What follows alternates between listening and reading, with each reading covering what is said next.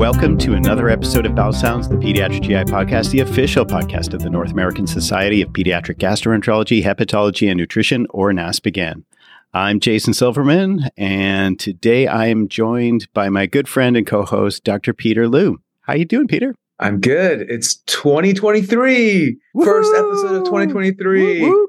Dang, things feel so different on this side of the...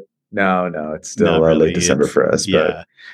but it's exciting. Hey, we made it, you know?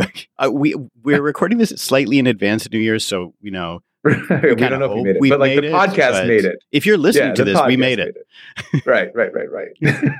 Yes, if we didn't make it, hopefully the podcast would not come out and we take a break. But, you know, all right. Anyways, but yeah, I'm doing well. I'm excited. Yeah. Well, I think we're both going to take a couple weeks off. So that's crazy. Yes, absolutely. So we're recording this right before the holidays, before the end of the year. And yeah, we were just talking before we started recording, and we both have about 2 solid weeks blocked off. We have kind of different plans for the break.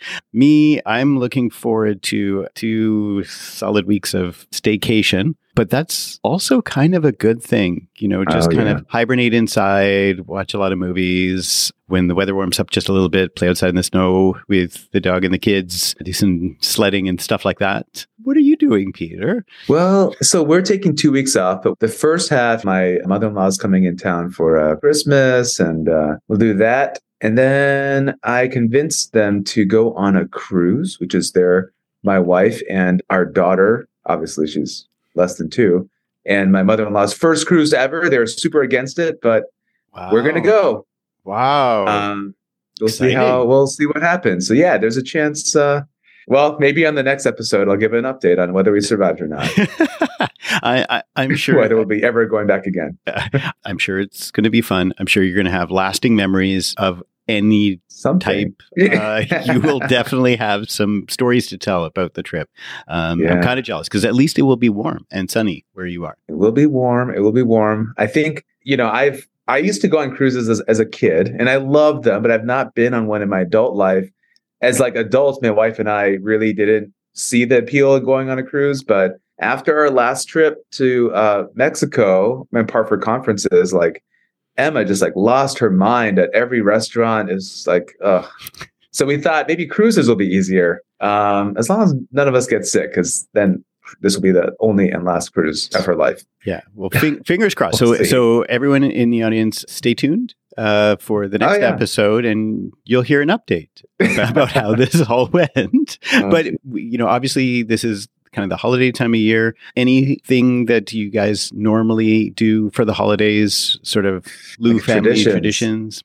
Yeah. I mean, we celebrate Christmas, so Christmas tree, and I'm trying to really not bring in this thing I've heard of, this elf on the shelf thing, which I did not do as a kid, and I do not plan on bringing that into our household. But there's many things I thought I would never do that I am doing currently after we had a child. So we'll see. How about you guys?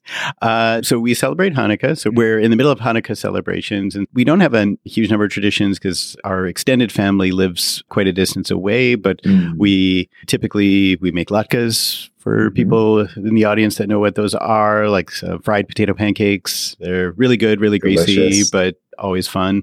And then there's obviously 8 nights of presents, which the kids get super excited about. My wife bought matching pajamas for the boys and our dog.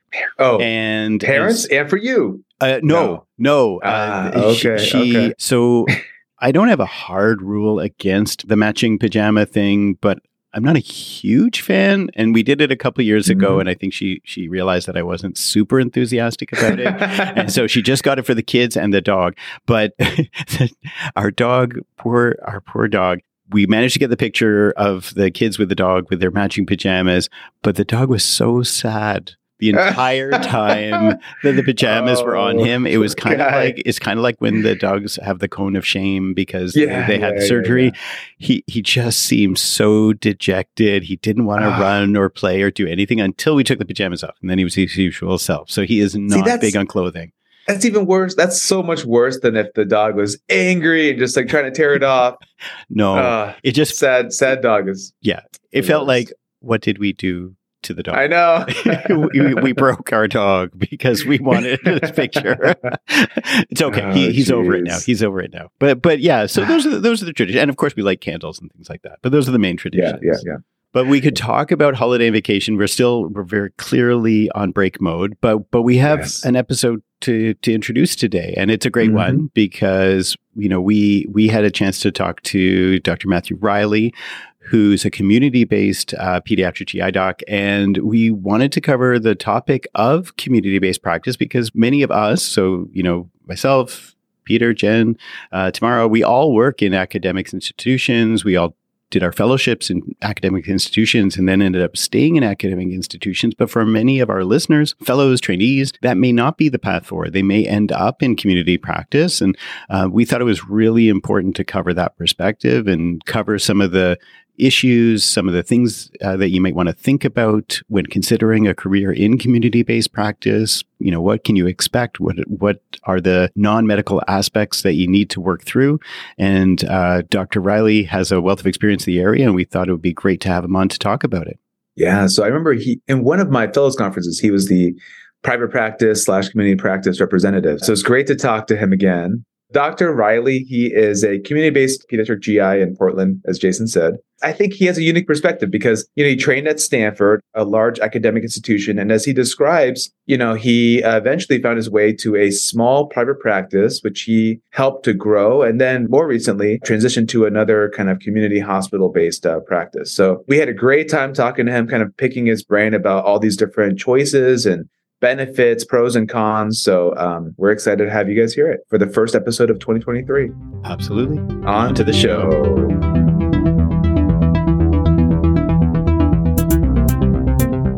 So, Dr. Riley, Matthew, thank you so much for joining us on Bowel Sounds today. Absolutely. And we're going to get started with what some of our guests find the most challenging question. For our listeners who don't know you, how would you describe yourself in one sentence? I actually wrote this one out. Nice. A lot of people have crib notes. Right. So I am a middle-aged gay dad working as a pediatric gastroenterologist in Portland, Oregon, with a focus on providing highly reliable clinical care. Nice. Awesome. Okay. I think you stuck the landing. Yes. No one actually keeps it one sentence. So that's actually really good. I only gave myself one comma too. I was like, one subordinate clause. Yeah, there weren't a whole lot of parentheses and codicils and added clauses. That was great. Yeah, and you packed a lot in there. So our second question, also kind of like a personal question. So, okay, tell us about a book, podcast, TV show, or movie that you read, listened to, or watched recently that you would recommend to us. Yeah.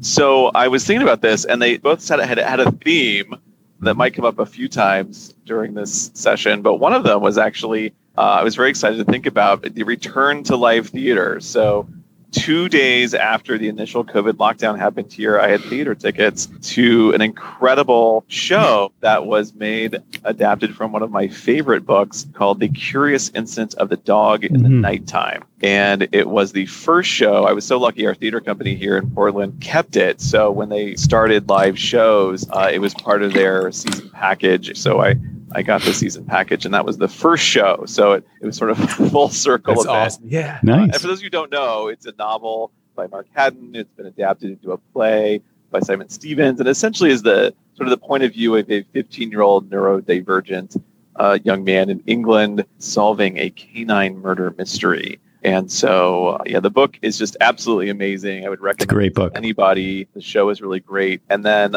of the shows I was watching, the only one that I was willing to admit having watched that I thought had any redeeming qualities was similar is Love on the Spectrum. Oh, yes. Lovely Netflix show. Mm-hmm. They did their first season in Australia, and the second season is actually set in the United States. And again, follows multiple mostly young adults on this autism spectrum going through dating and coaching and relationships. And I just find them both really, really fascinating to really dive into that neuroatypical, neurodivergent population and kind of really get a sense of what life is like, especially as we often, I think, see a lot of those kids in early childhood, but really thinking about those kids as teenagers and as they move out of our pediatric realm, what life looks like. So I also love On the Spectrum. What do you like better though, Australia version or US version? Oh, I'm a sucker for an Italian accent, so the Australian version is pretty amazing. I agree. Something about it, it's not there. But anyways, I love that show too. Oh, it's like in reality, it's like their emotions are not any different than like our emotions. It's just they can't keep it in. It's like everything just comes out. Right. It's sort of the same challenges and awkwardness that just amplified, right? Just like so many things. I've watched a couple episodes and I just love the you get to see someone's internal dialogue made external because that filter is gone, and so sometimes, or I shouldn't say it's gone, but sometimes is different, and so sometimes there's that kind of very frank and direct communication that you don't expect in certain situations.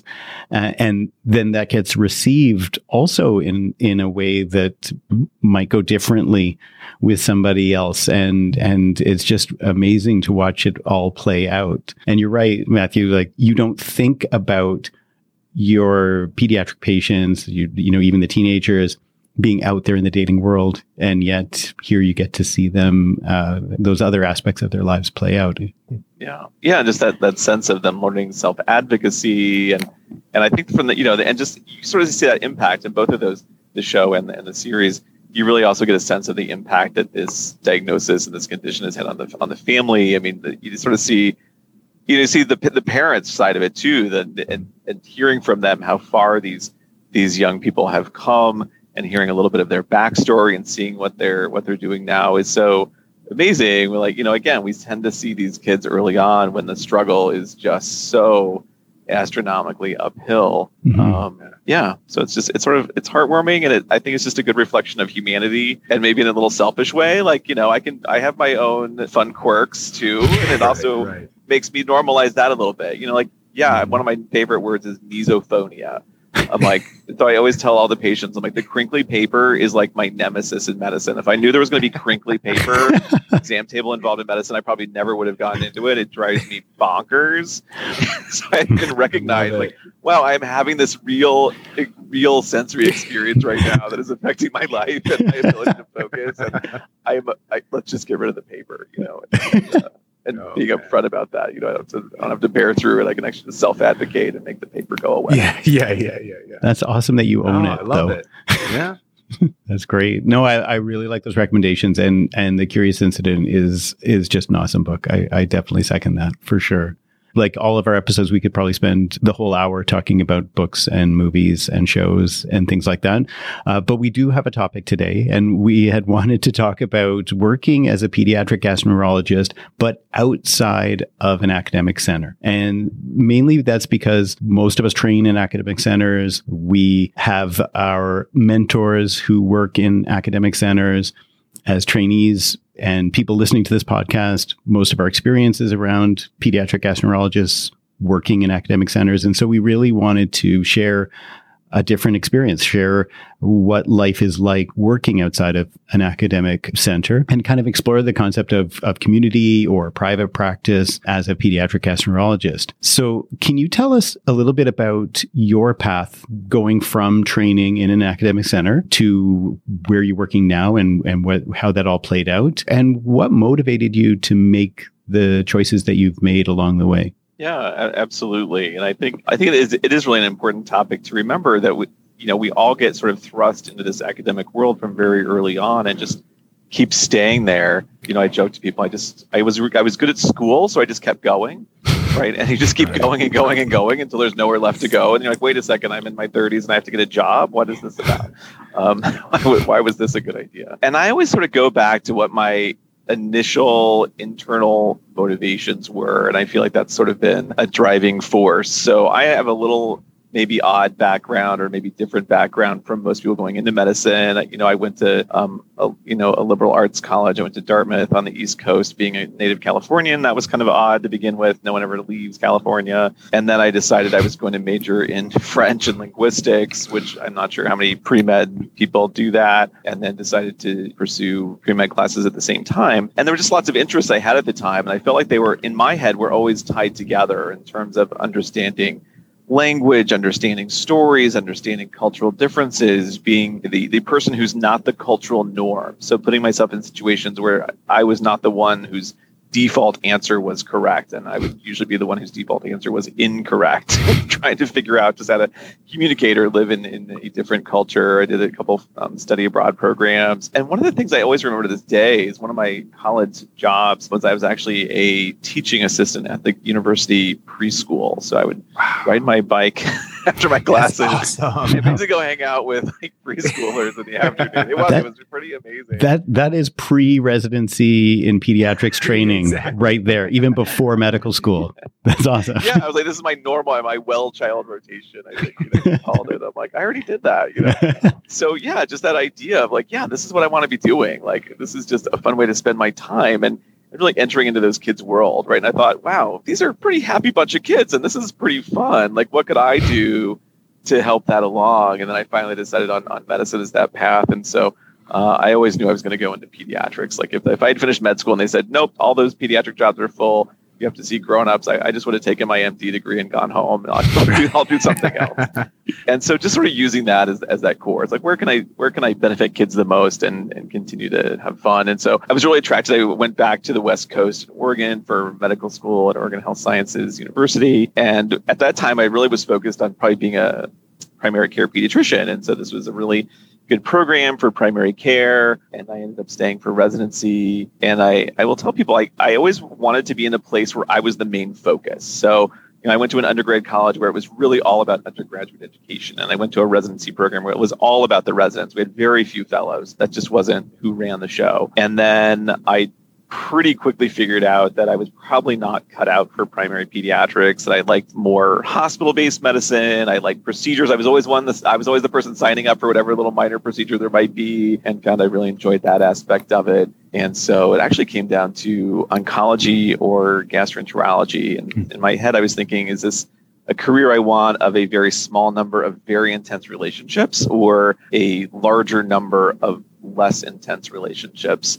And still have that procedural aspect, that aspect of inpatient and outpatient, kind of just being everywhere. And I decided just from an emotional stability standpoint, I just thought gastroenterology was a better fit. And so then I went to California, and at that time, there was still sort of a joint program with Stanford and UCSF. So I did all my clinical work at Stanford and then used my research time with mentors from UCSF, which was, again, just a really great experience of taking all those pieces you can along the way, right? And I feel like as a trainee or a student or a trainee along the way, that's what you're really trying to do, right? Is just gather all these best pieces you can from the people around you. And so when I left Oregon, really the plan was, I was going to go off to fellowship and then come back and go to Oregon and take an academic job and sort of what I think we'd call like a clinician educator these days. That was the plan. When I left Oregon, there was, like many places, like a 6-month wait list to get in for any sort of routine GI issue. And I thought, wow, here's a need, right? Here's something I love doing. I think it's going to be really interesting, fun, and there's a need to fill. And there's a community that needs that. They hadn't been successfully recruiting any people long-term for many, many years. And I thought, wow, that'd be a really great place to come back to and come full circle. When it came time to apply for jobs, it turned out there wasn't a job. So they had actually filled the one open position they had, or we're right in the middle of filling it. There'd been some leadership changes. So everyone that had known me during my residency period was gone, essentially. So wow. I sort of went knocking on a closed door. I'm like, wait a minute. I was supposed to come back. So sort of had to pivot a bit, and then looked at a variety of positions, including, again, sort of clinician educator type jobs, we call them now, at smaller programs, and then a true hospital-based job. And then, as it turned out, Portland's kind of a funny place for pediatrics. So we have a university. There is what we called in the day our community hospital or community rotation when I was a resident. So a non-academic hospital that did pediatrics, including subspecialty pediatrics. So I'd actually done an elective rotation with the two pediatric gastroenterologists at the non-academic children's hospital in Portland as well. So I started talking with them, and they had the same issues. It was just hard to recruit people. And so for a lot of reasons to come back to Oregon and family issues and logistics, ended up taking that job, which I tell people, told people at the Fellows Conference, never take this job. If you get this job offer, do not take this job offer. So because it's basically two guys and they'd been in practice and sort of just shared an office and shared bills, and that was about it. I'm old, so this is like 2005 at this point, so a while back. And it was sort of a literally like deal on a napkin and a handshake kind of job offer. It was like, it'll work out, it'll be fine. And I needed a job, so I needed to be in Oregon. So I said, okay. So there was still some teaching, so there were residents rotating through. And so I thought, okay, well, there's still going to be that opportunity. The level of care was honestly pretty similar. So, and I was never a big basic science research person, as you might imagine from my story. So that wasn't a big loss to me. So yeah, so I took the job, at a pretty big leap of faith and set up shop and just started off. And pretty much any time anyone had any opportunity to talk, I'd say yes. So if you'll turn the mic on for me, I'll show up.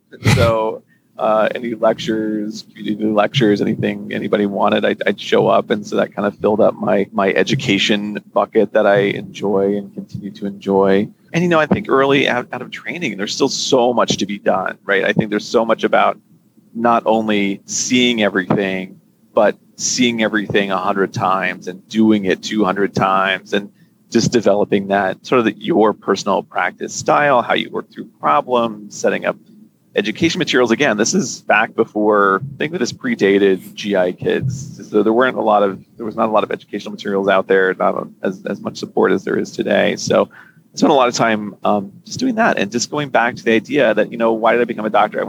I became a doctor to take care of kids. That's what I was doing. And so that felt right. And then on the business end, right, so now I'm in what was essentially an office sharing situation. And then we came to sort of an agreement that there needed to be an actual private practice structure around that, which is a whole other conversation and something to explore. But I think the overwhelming theme for me was doing something I liked, making sure it was benefiting kids, being a doctor. I went into this for clinical care to begin with, and that's what I ended up doing. And so I think it's all kind of worked out. Wow. Yeah. That's very interesting. I think so. The rest of our conversation kind of breaks down, some of those differences, maybe from like a big academic program to like maybe a potentially smaller community program or like a true private practice. But I guess starting from the very basic. So in that practice that you first started out in, you and two partners setting up this like private practice, what was I know that you said you would volunteer to give talks and things like that, but what was like your typical week? I mean, was it similar to what you would say like an academic GI doc does, or are there some key differences there? What was your week like? Yeah. So when I first started, I didn't have really any administrative duty. So it was just really mostly 8 to 5. So get there as early as I needed to get there to round on any patients who were in the hospital. I used to joke I got into short bowel syndrome mostly because each of us would take consults a certain day of the week, and I was always Monday. And so the neonatologist would always wait till Mondays to call for these consults. So like, oh, we have this patient. They've been here for 3 months and we're sending them home on TPN on Thursday. Can you come see them? And they'd always call on Monday. So I was like, guys, you need to start calling on different days. You're killing me. And then we'd keep our own patients. So we would round on our own patients. Once they were yours, they were yours. And so it's like I was getting to the hospital like 6:30 in the morning to round and then do a full clinic. I'm like, you got to stop calling on Monday. I feel like the two partners definitely set you up as the Monday person. Yeah, I think they knew this. I think they definitely knew the drill before I came. So round in the hospital, and our office was basically attached. It was, you didn't have to go outside to get to the office. It was essentially down the hall from the pediatric floor. And then go to clinic and see patients all day and go home, try to get paperwork, and then off you go. So, and then I had half a day of procedures once a week, which I think my procedure day for like forever has always been Tuesday for some reason. Yeah. And that was it, and in the beginning, it was just about seeing this big backlog of patients and trying to get people in and sort of prove your worth and be efficient and bring in revenue to the practice. And that was really it. I guess and then like, as you mentioned, like at some point early on, you're like, we need to have a true like framework around this rather than just a handshake deal. Yeah. I mean, did it eventually evolve to where you were doing some more administrative work, or did you have to hire somebody? Yeah. How did that evolve over time?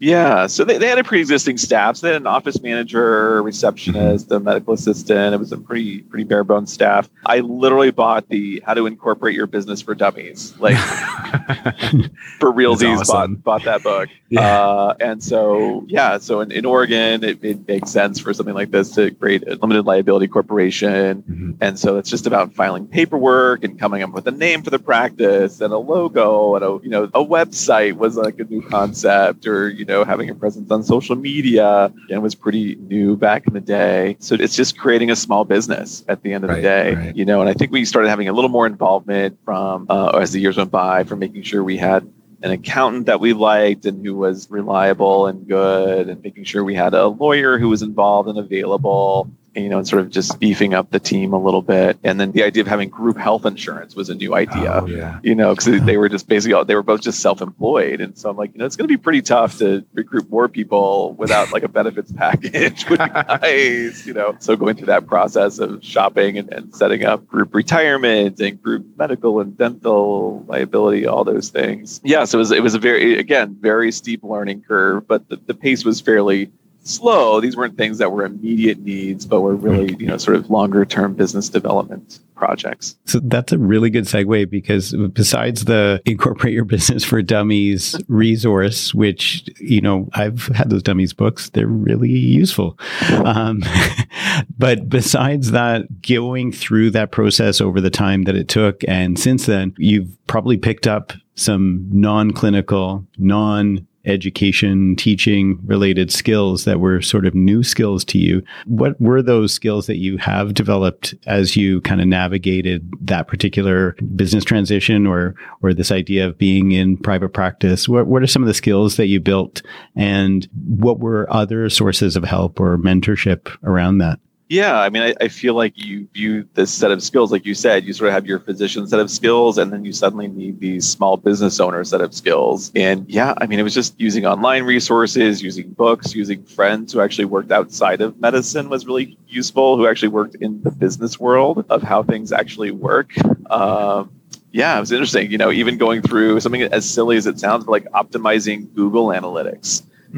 Going through and making sure that you've actually set up your website correctly. And again, a lot of this is just online tutorials and a bit of trial and error, and just, again, talking to people who are outside of medicine, who I think are always amazed at how smart doctors are, but not on the business side. Right. For sure. So, I mean, I think that the basic knowledge was in the realm of the business world, pretty basic at the end of the day. And definitely in terms of, so we managed our own staff. So we're also the HR department, which is a whole other set of knowledge, like our medical association, the Oregon Medical Association. It does have a lot of resources. And, what I think is interesting is this setting I'm talking about, where I started, is pretty unusual in pediatric gastroenterology and pediatric subspecialties. It's very, very common in the world of medicine in general. Mm-hmm. There are plenty of resources typically from like your, again, local medical association or large organizations, the AMA, those sort of things, where these are questions that practitioners and physicians are solving and asking every single day. We don't get a lot of exposure to them in our specific training, but this isn't new knowledge. There are answers out there. Yeah. If you look at the things that you work through, what would you say are, one or two or three of the big potential pitfalls, things that you managed to navigate either successfully or mostly successfully that could have gone worse, or bad things that you managed to work through? Like, what are the big pitfalls that people need to be aware of? Yeah, I think that one of the most difficult pieces, I think, in general for any small business, and particularly in medicine and not having specific business training, is human resources. It is a very specific skill set. When you think about people who manage large HR departments who have these skills, this is years of training these people have to do that job well, how to interview people well, how to post a job effectively, how to, screen applicants, again, interview, hire, and retain people, and how to not retain people who are not fitting with the team. And I think that's always tough, especially when you have a very small team, is how to identify people who are actually not being a good team member. And I think there's always that push and pull of, well, we have somebody in the seat, but sometimes it might be better having an empty seat than having the wrong person in the seat. And I think that's always really challenging. And again, running a small business with people who, this was a small group and you have to make decisions collectively, and it's often difficult, and no one necessarily, no one has the time and the bandwidth to be wanting to do this all day. Like, this is no one's primary job. This is the part you're sort of doing weekends and evenings on top of. And so, I think that's really difficult position to be in when you just, you want to be done. You saw your patients, you got your charting done. I want to be finished. And like, oh, wait, there's another like 10, 50% of the work you still need to do. Can be pretty challenging. Yeah, definitely. One of the things I'm very happy in my current position is no longer doing HR management. Yeah.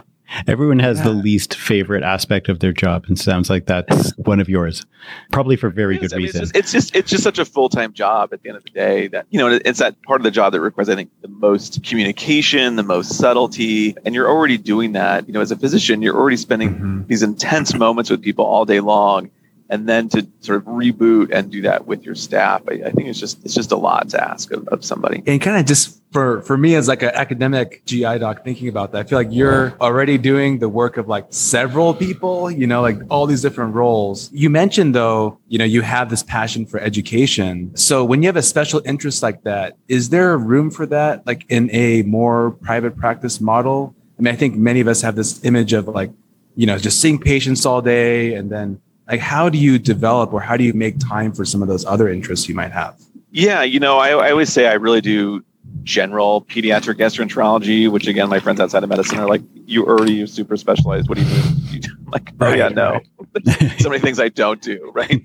And I think for me, there have been some areas that have become areas of focus that were either some of them, driven by need, and some of them driven by opportunity or potentially interest. Like, one of the things that comes up again for my theme is, after I'd been working in practice for a few years, our practice was actually approached by the Northwest Autism Foundation, and this was sort of in the Wakefield era. So there was lots going on with these families, with these kids, lots of confusion, lots of people seeking care, wanting to have more care in terms of sort of gut health, GI things, that relationship between GI conditions and behavioral aspects of that. And so they actually had approached our group and said, hey, we'd really like to be able to list somebody in our community as a resource for these families, because we're hearing from families that they're traveling, across the country to see people who are really offering them not good care at the end of the day. These kids were getting, at that time, chelation was a big thing. Yeah. So they were like, we're hearing this from families, they're really a patient advocacy group. And they said, we'd really like to see if we could keep them in state and have somebody who's willing to see these families and take a more rational approach to it. And so, it was one of those things that was not on my radar, but, there was an ask. So I said, sure. And they actually sponsored me to go spend some time with Tim Bowie at Boston Children's, hang out with him for a little bit and sort of go down that road. And I worked with them for several years, was on their board. And so again, it was definitely this interest. And, I ended up seeing a lot of families because of that. Your name gets out there pretty quickly. I think luckily we've come a long way in that area where I feel like that's not such a specific niche need either. I think I sort of tell people we don't need a special grocery store anymore for gluten-free foods, which is amazing, right? I love that my local grocery store has a whole aisle of gluten-free foods, right? So it sort of became this niche that I still enjoyed and had a good experience with and still really interested in. But in terms of like needing a point person, I think that's kind of faded away a bit, which is good. Right. Another piece that came out was after a while when I was sort of, beginning mid-careerness, it was this, I was sort of having some issues like, wow, 5 days a week I see patients. This is a lot. What else can I do to do something else different with my time? And so I dove in a little bit more on the administrative side, business side in our practice, and had a little bit of protected time for that. And then in my current position, which we can talk about too, was able to take more of a director role. So I have more protected time to actually do sort of deeper dives in topics that we feel just need some improvements or that we feel like we could be doing a better job in. So we have a few of those initiatives now. So like one of them is 2022 is a year of EOE. So we're really sort of diving into what we're doing with EOE, how we're treating it, what we're offering, getting a transnasal endoscopy program started, And again, a lot of that is just having the time and a little bit of the bandwidth and interest to do those deeper dives into things and dive into the research a little deeper, start talking to people out there a little bit more, making those connections. And then the more recent one is with feeding and swallowing, which is actually one of the things I went into GI for, like where, when I was in residency, that was one of the big things I loved. Like everyone was like, "Oh my gosh, I can't believe you're like the only resident ever who likes feeding clinic." That's like, but this is amazing. It's all the things, right?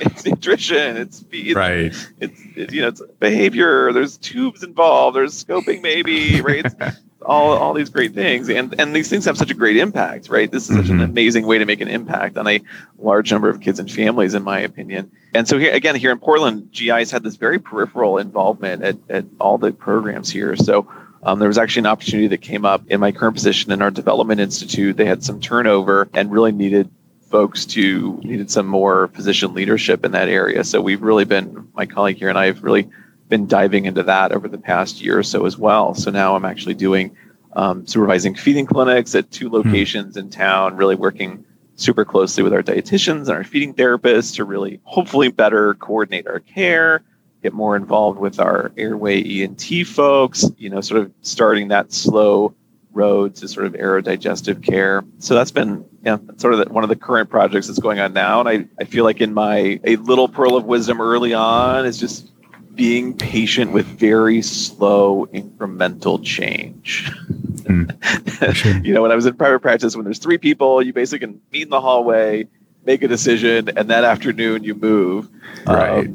Versus, being on a very large ship that has a direction and trying to change course. It is not a process that happens quickly, but if you are able to make those changes, you actually, even 1 degree on a large dial is a massive impact. So that kind of shift in my career has been really interesting as well. For sure. And that's a good segue, because one of the questions we had to ask you is around that idea of maybe protecting resources, access to things. And I also want to ask about this in terms of protecting procedure time, having access to procedures and investigations and things like that when you're working in private practice. But it sounds like for you, and I can imagine this would be true for a lot of people, one of the biggest resources that might be a challenge to protect is your time. So having protected time to work on non-clinical areas of interest, which may be tougher to do in that office of 3 or 1. What were some of the logistical challenges or some of the issues that you had to navigate to make that work? Yeah, and I would actually add to that, it's not necessarily even time, but I think emotional energy is huge as well. For sure. And making sure that cup isn't overflowing either. I mean, in private practice, in the US, it's literally you eat what you kill. You bill for a service, you get paid for the service. That's minus overhead. That's what goes in your pocket. And so any time you spend not doing billable services is money you're not making. So you're just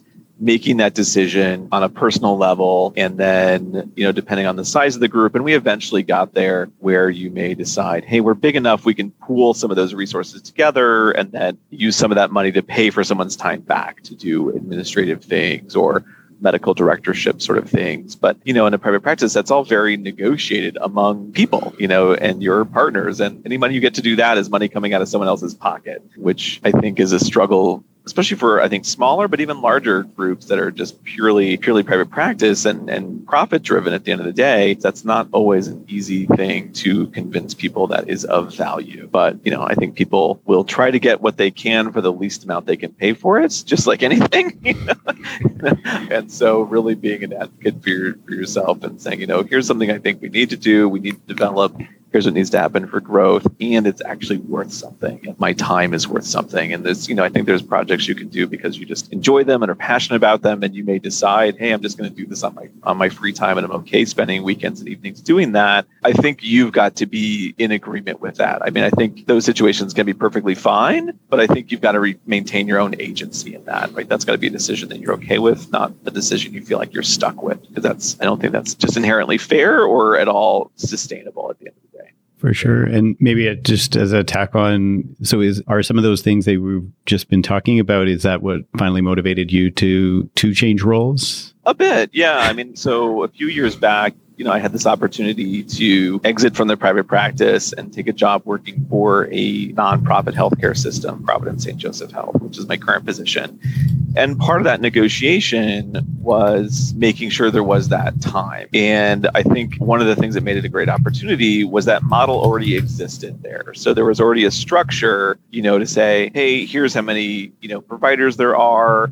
There's the clinical directorship that is worth this much time, typically compensated at your rate of pay for your normal specialty. And then it sort of goes up from there. So it was already a system that was in place, but making sure I advocated for that time and for that title that gets you the time at the end of the day. And I think it can be interesting. I mean, here being in a larger organization, there's a certain structure that just is, and figuring out what in that structure is negotiable, which of it is not. So all of us, based on our FTE or how much clinical time we have, there's a set number of hours you are expected to be working, like a job, So how we divvy those up is pretty discretionary. So, we sort of, for the most part, make the schedule. Like, where is that block going to be? What day is clinic going to be? When's the procedure day going to be? Where do I have this many hours of clinic versus so many hours the next day? I, for many, many years, have been of the mind that you don't deserve to see me on a Friday afternoon. Like, you're just getting my B game. And so let's be honest. I could have clinic Friday afternoon, but you're not going to get, you're getting 92% of me at the end of the day. Right. And I always felt bad leaving people hanging. You say, oh, we should do this, and this, but we can't do it because it's Friday at 4. Always felt bad to me anyway. And then early on in my career, when my son was really little, it was like, I would like the opportunity one day to leave a little early on a Friday. It would be nice. And sort of have just kept that going. So had some of that flexibility, but the work still needs to be done. So there still needs to be a certain amount of clinic hours that are scheduled. We're sort of lucky. And another reason why I'm really loving my current position is we do have some built-in time for just sort of quote work. So there is some time that's just built in for everybody that is unscheduled, catch up, paperwork, phone call, my chart message, those sort of just work time that's built in. And then we also negotiated because, not all of our specialties have a big inpatient portion. Ours here, because we're at a smaller hospital, it's sort of plus or minus. It just depends on the day and the week. It can, we just had an IBD patient in for 3 weeks. So you're like, oh, suddenly I have somebody around on for 3 weeks. And some weeks may have nobody, or I think my record in one day was like 7 inpatients. And so we also chose to build in, and we're able to build in some time for rounding that is separate from our clinic time too. So a lot of that was negotiating within those confines of what seemed reasonable. And again, having an organization that was willing to listen to that and respect that has been a huge piece. How much do you think that flexibility that you have in your new role is also being a little bit more experienced and more senior, having some more compared to being like when you're early on in your career? I just feel like even on the, academic side, I mean, I'm only 5 years out from training. I feel like a lot of the junior faculty here also feel like we're just in this role. It's hard to carve out time, hard to protect time. We're just tasked with seeing so many patients. I mean, do you think part of it's like your career level now? I don't know. I mean, I think it depends so much on the organization. I mean, one of the offers that I chose not to pursue, or an opportunity I chose not to pursue coming out of fellowship, was an opportunity to be the first pediatric gastroenterologist in a program. And so they basically were like, we like you, we know you, we'll make a spot for you. What does that look like? We have no idea what your job looks like because we've never had one. So I would have had a lot of sway there, even being brand new, just because there wasn't any institutional norm. So, Our field, we work 1 day a week. Right, exactly. You didn't know that. That was not worth the lack of mentorship and being surrounded by people who were trying to create everything from ground zero. I just think it depends. Again, like I said, I think it just depends so much on the organization and what their drive is and what their goals are. This organization I'm with just tends, obviously they have a bottom line, especially now more than ever, but that is not the main focus. I mean, this is a very charitable type of organization that is very mission driven. So they're more concerned about, are you delivering on the mission? Then are you bringing in the dollars and the hours? And we always go back and forth, right? So they're currently, the big thing is like, how can we think about access, right? Because they're like, we just want to help more people, which means we need to get them in to see you. And I'm like, and they're like, how would we do that? You're like, well, I'd have to see more. That you clone me, we invent space travel or time travel, or I see more kids faster. So there's always that tension, right? And so I think it's a matter of where that tension ends. Right. So if it's always the tension's on me and the pressure is always, you must do more, see more, get more done. That doesn't seem right. At the same time, right, we all can't, take 3 days off a week and still get paid the same amount of money, right? There's just financial realities to the world and access issues that are a reality. So I think as long as everyone feels like they're being respected and that there's that balance there and there's something behind just do more. I don't think that ever feels good to anybody. Right. I'm happy to work and get kids in. And oh my gosh, if someone is in crisis and really needs to get in, like we get them in. Like I think we all have that mindset. You just do the work that needs to be done, but we also want our personal boundaries to be respected as well. Right. And I think it kind of goes to, it's not just private practice versus academic versus community. Like every program is unique in its own way. And those labels don't define like what your job's going to be. One thing though, I think the other hosts also were very interested in, as well as us. One of the big things that I think for maybe someone more junior, like someone in the academic world, is probably one of the big differences that stands out for private practice is like the pay and maybe how different the pay structure would be. I mean, obviously every private practice is probably different to some degree, but what do you think are the main differences in pay structure between like a private practice model versus academic? And do you feel like, I feel like there's this stereotype that private practice, they must make more money than in academics. Like, is that true? Like, what is your view on that? Yeah, it's not true. It's absolutely not true. I think that myth there busted. Are many. What's that? Myth busted. Exactly. People would ask me that question as I stick them out of training, and I'm like, no, like there's not some magic pot of gold that's reserved for people in private practice. I think it really depends. And when you talk about compensation models, there are as many compensation models as there are jobs. And what I tell people is like, you've just got to understand what that model is. And does it make sense? And is it equitable? Because you could have a situation where, and I've heard of so many of these, you could join a private practice and they'll say, you know what, we're going to pay you the 75th percentile, the 90th percentile, the 100th percentile for what we think you should make. And we're going to do that for a couple of years, and then you're on your own. And you say, okay, that sounds like this amazing deal I'm going to make bank, and I got loans to pay, and okay, great. And then at the end of the 2 years, they go, okay, well, you haven't been making your salary for the past 2 years. We've just been floating you. And so now that those 2 years are over, now you have this income crash. So is it sustainable? And again, if you have an organization that doesn't do a lot of pediatric subspecialties, the model to use is not the adult specialty equivalent, right? So, adult gastroenterology is not a fair comparison to pediatric. And I've had people be in those positions where they're like, oh, wait, you're not doing like 10 colonoscopies a day. What's going on? You're not making what you should be making. Like, yeah, I am actually in a different field. And that's not what this is. Some of it can also be based, and I'll say this one more thing, go back to compensation models, but just efficiency, right? So how efficiently can you deliver good care can vary enormously place to place, right? Can you do a solid, good new patient visit in 30 minutes and get everything done and provide the patient with everything they need, all the evaluation, all the education, the documentation, the resources? If you can do that, great, go for it. You're probably going to need a lot of support. I'm not sure if you're doing that well, you're not paying for it underneath with having lots of resources. If you're trying to do that quickly without those resources, you're just working into the night, which is, again, not, I think, respecting appropriate boundaries.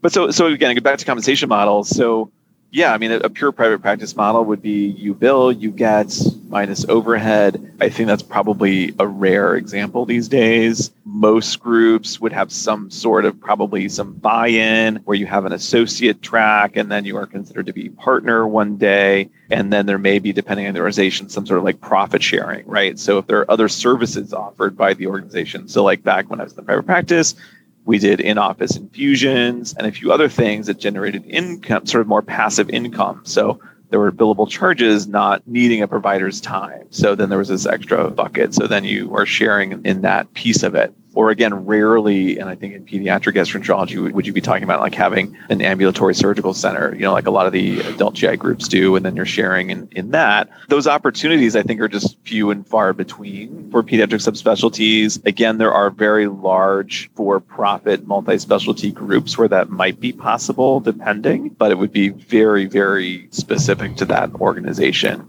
And you'd have to be really, really clear on how those things are actually divvied up? And how long does it take to be a partner? Is there a buy-in? Like, are you able to actually continue your income as you would expect, which they may not know or may not be willing to tell you? You may need to talk to people who've been down that road, people who've gone through the process, or maybe the people who've left and if it didn't work out. So yeah, and even academic jobs, right? I think every place you go is going to be even slightly different. I train in California. There, most people I think get paid by they get an academic teaching salary. They get money from the medical group, since you can't technically be paid by the university as a physician in California, and all sorts of different models depending on different funding or grants or what else private funding you might have. I think it just varies enormously. Right. And for us, here we have a base. There's a bonus structure, which is sort of shifting in terms of what you do to get it. We now call it a value-based incentive, which is basically rewarding more quality improvement work that we do. That, again, we do have dedicated time to do. So it's not just on top of. If there's any sort of bonus structure, I think an important question to ask is, does anyone actually ever get the bonus? Right. So it's really easy to make it's a very attractive production bonus that no one ever hits, make an RVU target that no one ever gets to. So it's kind of like those games where the claw gets the really cool prize. Exactly. Right. Yeah. You could get the $1 million ring of tickets, but no one ever has, and again, for us, they've changed a little bit of the structure of it, but we anticipate that everyone should be getting it. It's just to sort of say that this is part of the work we are wanting you to do, and it's just coming out of a different bucket. So it sounds like there's as many different ways to get paid as there are jobs out there in a sense. And maybe related to that is there's also a lot of different versions of private or community practice. When you talked about the office you got started in, you clearly also offered consultation services at the hospital that you're physically attached to. And that's probably where you did your procedures and ordered your investigations, et cetera. Would you say that that's the most common setup, is that there is that kind of affiliation with a mothership, if you will, or a local community hospital that you would provide those consultation services to, and in return also do your procedures, or are there other models around that? I would assume so. I mean, I would guess there may be some folks out there who are doing pediatric gastroenterology without going into a hospital setting. I don't want to say that doesn't exist anywhere. I would say most often it probably does. And again, depending on the geography, it's going to vary whether that's an academic institution, whether it's a for-profit, a nonprofit organization. It's just going to depend what's going on in the area. Yes, I mean, here in Portland, like I said, we have an academic institution and then 2 not-for-profit health systems that do that. Other places will be different. I think for us, most people are going to want to have part of their practice involve procedures and hospital care, which means being by a place that can support those things. Again, here we were lucky in that there was definite institutional support to expand pediatric specialty services overall. So there was a lot of investment to building on the services they already had, which was inpatient pediatrics, pediatric ICU. We've expanded pediatric anesthesia quite a bit. We have pediatric OR and increasing number of specialties. So there was definitely an important institutional push to build those services. And I think there are places out there who are doing that as well, for places that may not have an academic center or smaller non-academic hospitals, maybe looking to expand those pediatric services. I think it's also an important question to ask why. What's the interest there? At my organization here, the short answer was they figured out that they actually provide the most pediatric care of any of the organizations in the state, but no one knew it because they have hospitalized, they have 2 NICUs, a pediatric floor, a pediatric mental health ward, they have a health plan. So they were providing all of this care to kids, but when you thought of pediatric care, no one thought of Providence. They thought of, the academic institution or this, the other community hospital. And they kind of realized that part of our mission is to build this better world of better care and providing care to the underserved and the vulnerable, which is part of the mission. Wow, that should include kids, right? And wait, we already do that. We already do a lot of that work. We should probably coordinate it and build it and make it work well. And so even though I was, sort of joining a small program, it felt very supported and integrated. I didn't have a worry that they're just in this to make a quick buck, but aren't really going to provide me with those resources to do the job in a way that it should be done. So we still have lots of support. And again, this is how most of medical care, at least in the U.S., happens, right? It doesn't happen at academic hospitals. It happens in for-profit or not-for-profit healthcare organizations that are doing this stuff every day. So are there there pieces that we still don't have that are just low volume, that are probably not going to happen in the short term or may never happen? Absolutely. There was a pretty firm commitment, and I think there still is, like, we don't do open heart surgery, we don't do cancer, we don't do transplant. These are not things that the community needs us to do. These are not things that can probably, that would really be properly supported, but we do tons of nutrition, tons of feeding, tons of functional things, tons of IBD. Like, can we manage an intestinal rehab patient? Yes. Can we, keep all those kids integrated in our system with home nursing, home infusion, home pharmacy, all these things? Absolutely. But it's also about knowing where the boundaries to that are too. And then knowing where do people then go, right? Who are your go-tos in the community? So if you're looking at a non-academic place, or even in an academic place, like, you still may not offer everything, but who are then your go-tos? What's that next level up?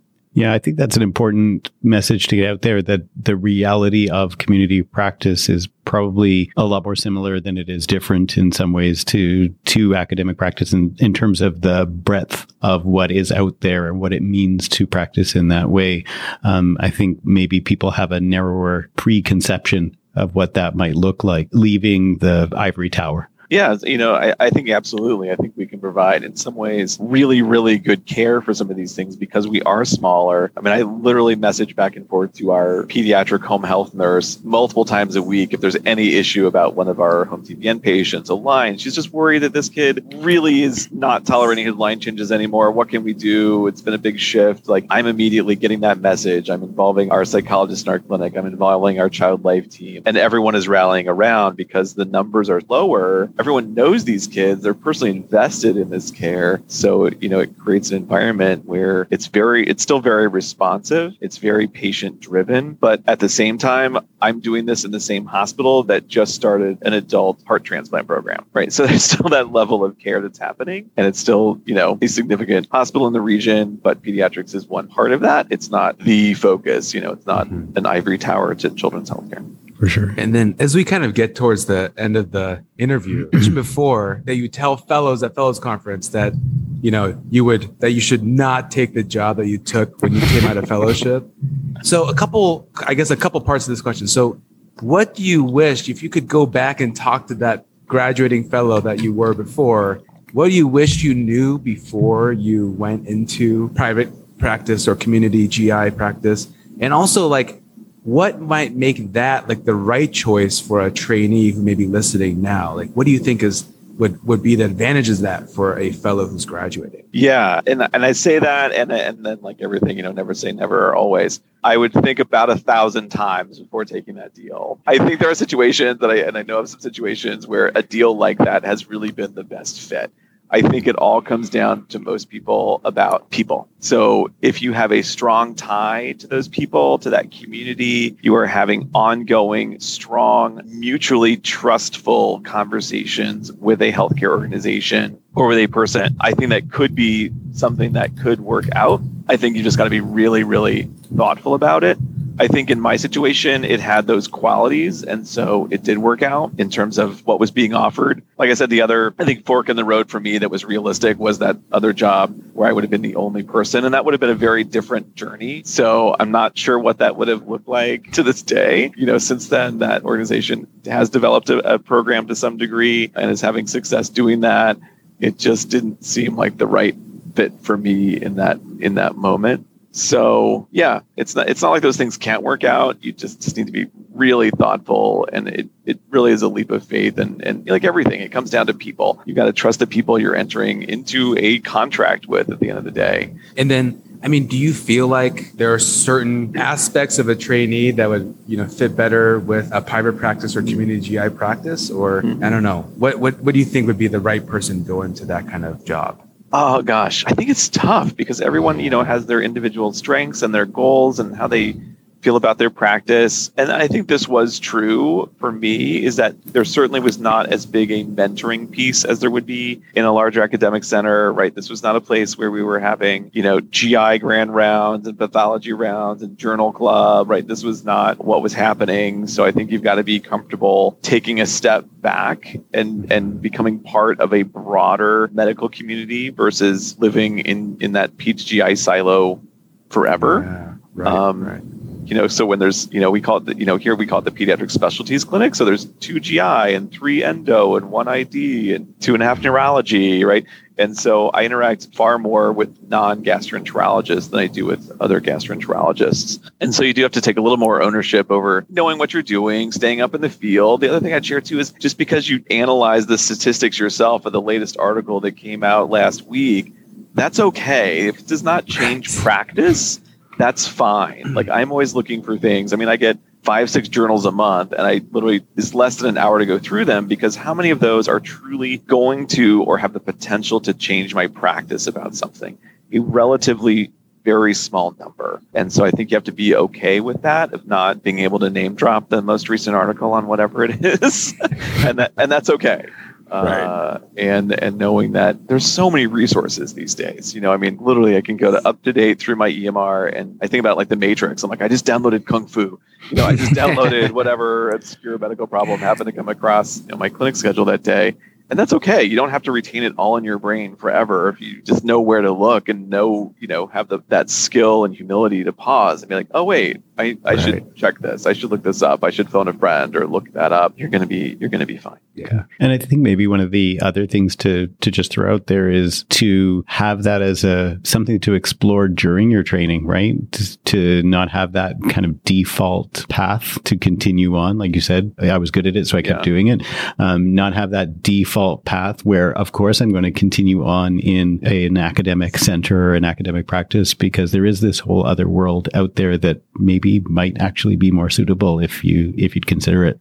Yeah, I mean, I think there are plenty of people. Again, these were not me, who went into it because of the true core science of it, or really love medical research, or just learned to love it during their experience. That was really not me. I think that has a great purpose, and I think it's part of our training for a reason. It doesn't mean it has to be the goal of your career. And I think there's just holding those two things simultaneously of what are my personal goals, and what do I have to do, and what tasks do I have to accomplish to get there? It doesn't mean I have to keep doing those tasks forever. Right. Mm-hmm. They can be a means to an end, and really trying to look back, I think, at my own motivations going through it. Right. It's actually at home right now, but I still have like this little plastic polar bear that Sam gave me on my last day of teaching preschool in college. So That's awesome. I look at that, right? I'm like, that's why I do this, right? So there's more Sams who are sitting out on the playground having fun doing their thing and not being in a hospital or not sidelined from illness, right? That's the point. Not, for me at least, right? So it doesn't really matter how long my CV is, because that's not the point. Right. Doesn't matter what title I have or not, because that was never the point. Great. Keep in mind what's important. Maybe on a related note, when you look back at your career so far, what do you think has been the most valuable advice that you've received, and what advice do you have for our listeners? I mean, definitely something that I feel, and rightfully so, I think is getting more attention, but I think cannot be said too many times, is having that ability to show up authentically, show up personally, show up with vulnerability, but also maintain compassionate boundaries, right? We can be there for people, but we can also say, this is where this is now ending, right? Our time is coming to a close. Right. We can take that up at our next session. That is okay, and I think we all try to give our all, but you don't have to give everything. You have to save something for yourself, put on your own oxygen mask first, however you want to think about it. But, this is a marathon, not a sprint. And you've got to maintain that internal drive, that internal peace, that internal energy that's going to allow you to show up for other people. That's great. Great advice. I love it. Yeah. Thank you again so much for joining us. I feel like it was awesome to get a different perspective. I mean, typically we talk to these people who are big researchers and focus on a very, very tiny area, but it's important to hear that, obviously the majority of us came into the field to take care of kids, and, many people spend their lives doing that and never, worry about research or things like that. And there's definitely that option. Before we let you go though, any final words for our listeners? More final words.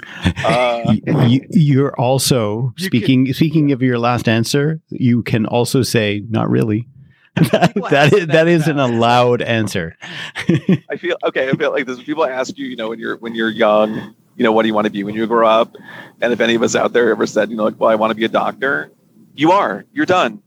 So anything you do from then on is completely up to you. What brings you joy, what brings you fulfillment, what you find is your best place in the world. You've already done it. Yeah. That's great. Pat yourself on the back. All right. Well, thank you again so much for joining us and staying late. Yeah. Thanks for waiting for me.